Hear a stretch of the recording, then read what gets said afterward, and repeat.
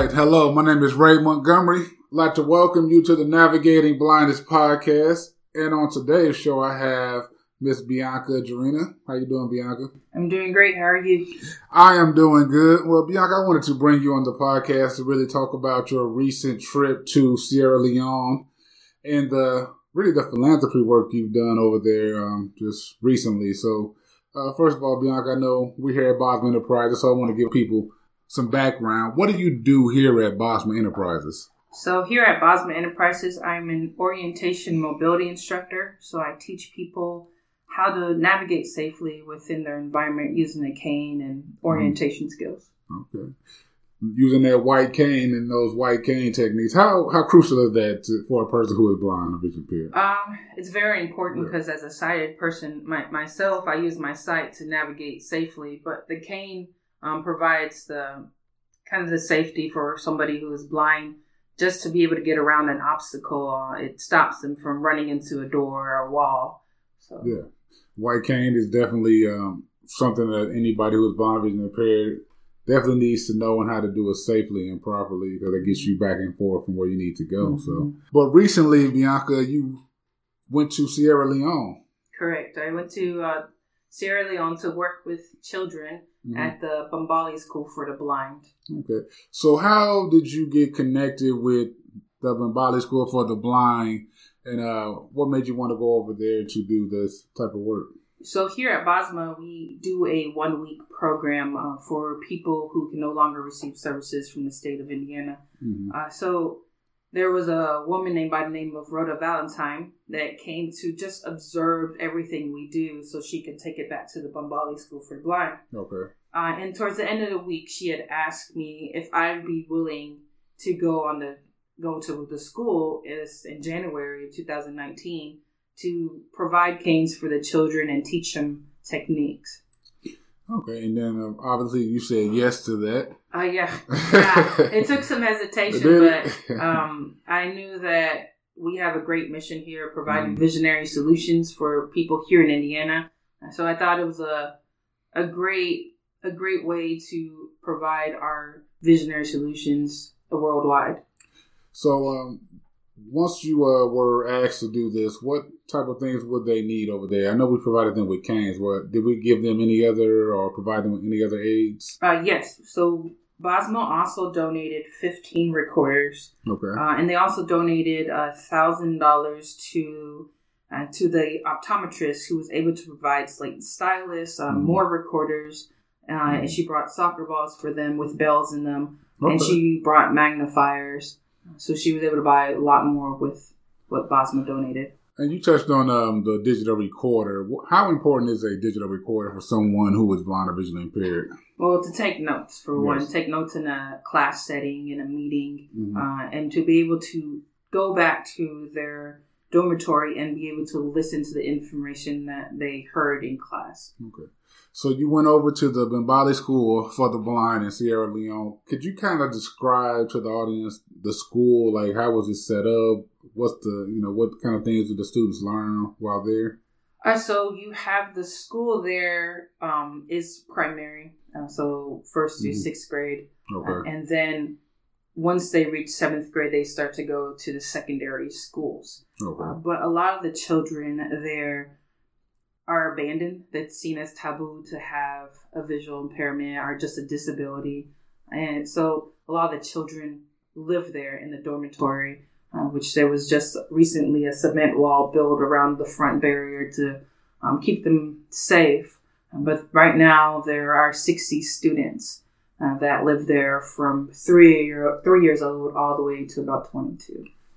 So pretty much their parents kind of abandoned them due to them having a visual impairment. Pretty much. Okay. So these students are able to live there? This is like a full-time? Full-time. Okay. So once they, what is like an average day for the students? Do they learn like this, the certain skill sets of being blind, like learning Braille or learning how to cook safely, or what? How does it differ from Bosma, I guess, is what I'm trying to. So they learn Braille. Okay. They learn math, English, geography, music. just like any of the schools here. Yeah. Cooking, not so much. They have cooks there that cook for them, but the kids honestly are lucky if they have 1 or 2 meals a day because there's so many of them, and then just the money it's a lot for them. Yeah, that's definitely a lot to ponder. Going over there to Sierra Leone, but that's definitely admirable work right there that you've done over there. So, were you able to teach students how to navigate with their white cane? Yes, I taught them how to navigate safely with their white cane within that particular environment. And I was able to give out about 71 canes. Word got out that I was there. And so people that had either went to the school back in the day or significant others or anybody from the village came and they're like, can I get a white cane as well? And they would have a cane that was to their waist, which you and I both know that's very short. We'll definitely want to thank everybody who actually donated to help us provide those white canes to those students because, as you can see, it was gratefully needed over there just because they don't have those type of resources that we have over here. So definitely thank you for going over there and making sure that they have those type of those needs are taken care of, I would say. So. When I went there were maybe 4 kids out of the 60 that had a cane. And it wasn't that the other kids didn't need one. It was that there was no resources for them to get a cane. How big is the village, I would say? How big is the village? Well, they're located in McKinney, but their school is part of a particular tribe. So I would want to say it's as big as like the Intech Park around here, their village. I don't know how big that is, maybe 4 or 5 blocks big. So there's a lot of people who are blind and people who have amputees like that need prosthetics that live in that area. Okay. Where did you stay while you were out there? We stayed in a hostel and while we were there. And it had a barrier so nobody could get to us during the nighttime. But for us, the hostel would be like top of the notch, for them over there. But for us, it would look kind of like a Motel 6. Does that make sense? Yeah, I understand.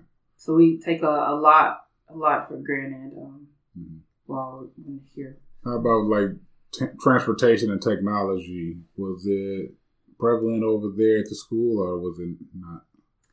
Transportation? Yeah. No. They are actually asking for donations to be able to get a vehicle to be able to transport the kids just around the city. The children that are in secondary have to either walk or they have to somehow bribe the motorcyclists to be able to take them to school. There was actually a kid there that was sick when we were there.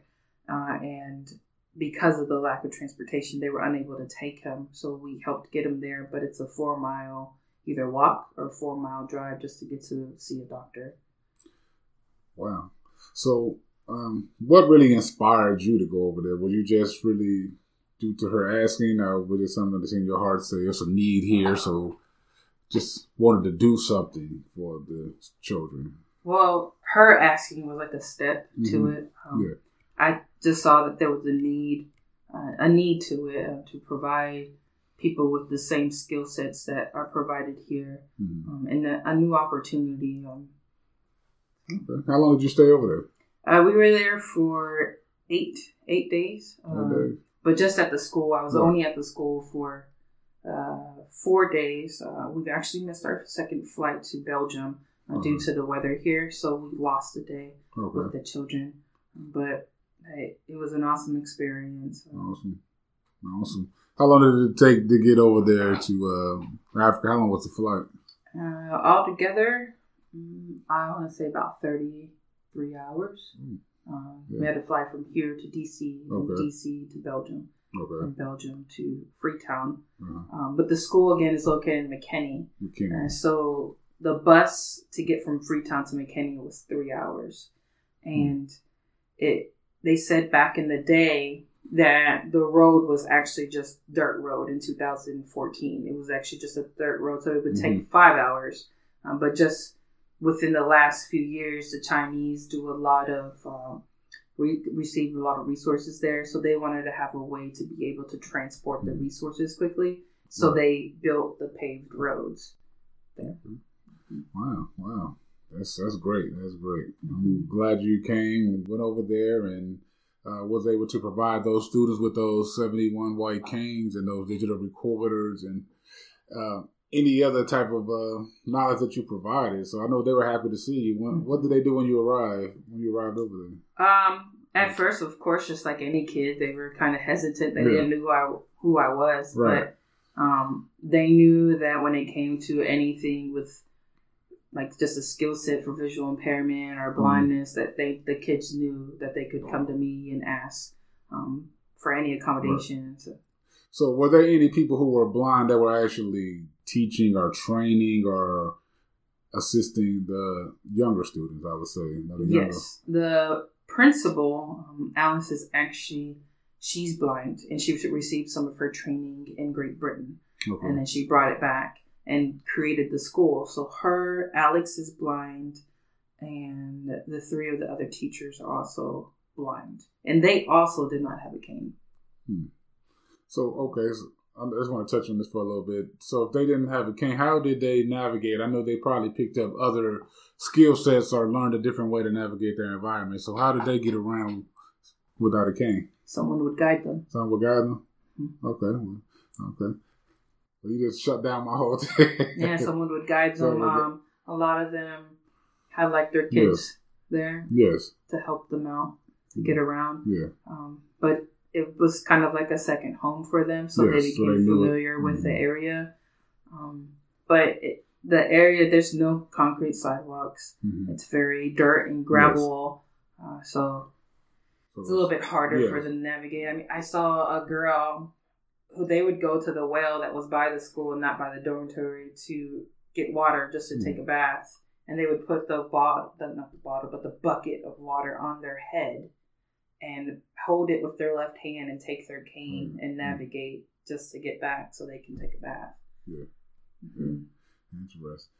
Well, I definitely thank you for going over there and brightening up their week with you going over there and teaching them how to use a cane and how to actually, now that they have canes, they can use them and get back and forth and have those digital recorders and things of that nature. So definitely good work that you've done. Mm-hmm. Are you looking to go back?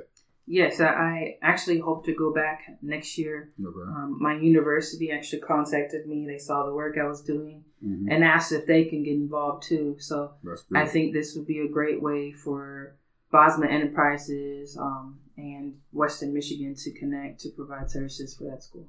That is great.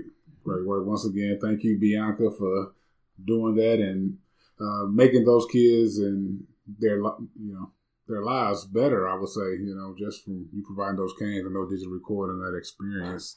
So just small little things help out a lot. It's just a small thing in life. And then I think we all need to remember that at the end of the day. So thank you, Bianca, for coming back on the podcast. Thank you for all the donations and supporting me throughout the mission.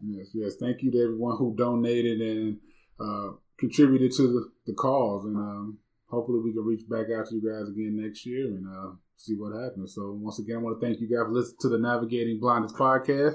Make sure that you're subscribed to the podcast, and I'll catch you guys next week.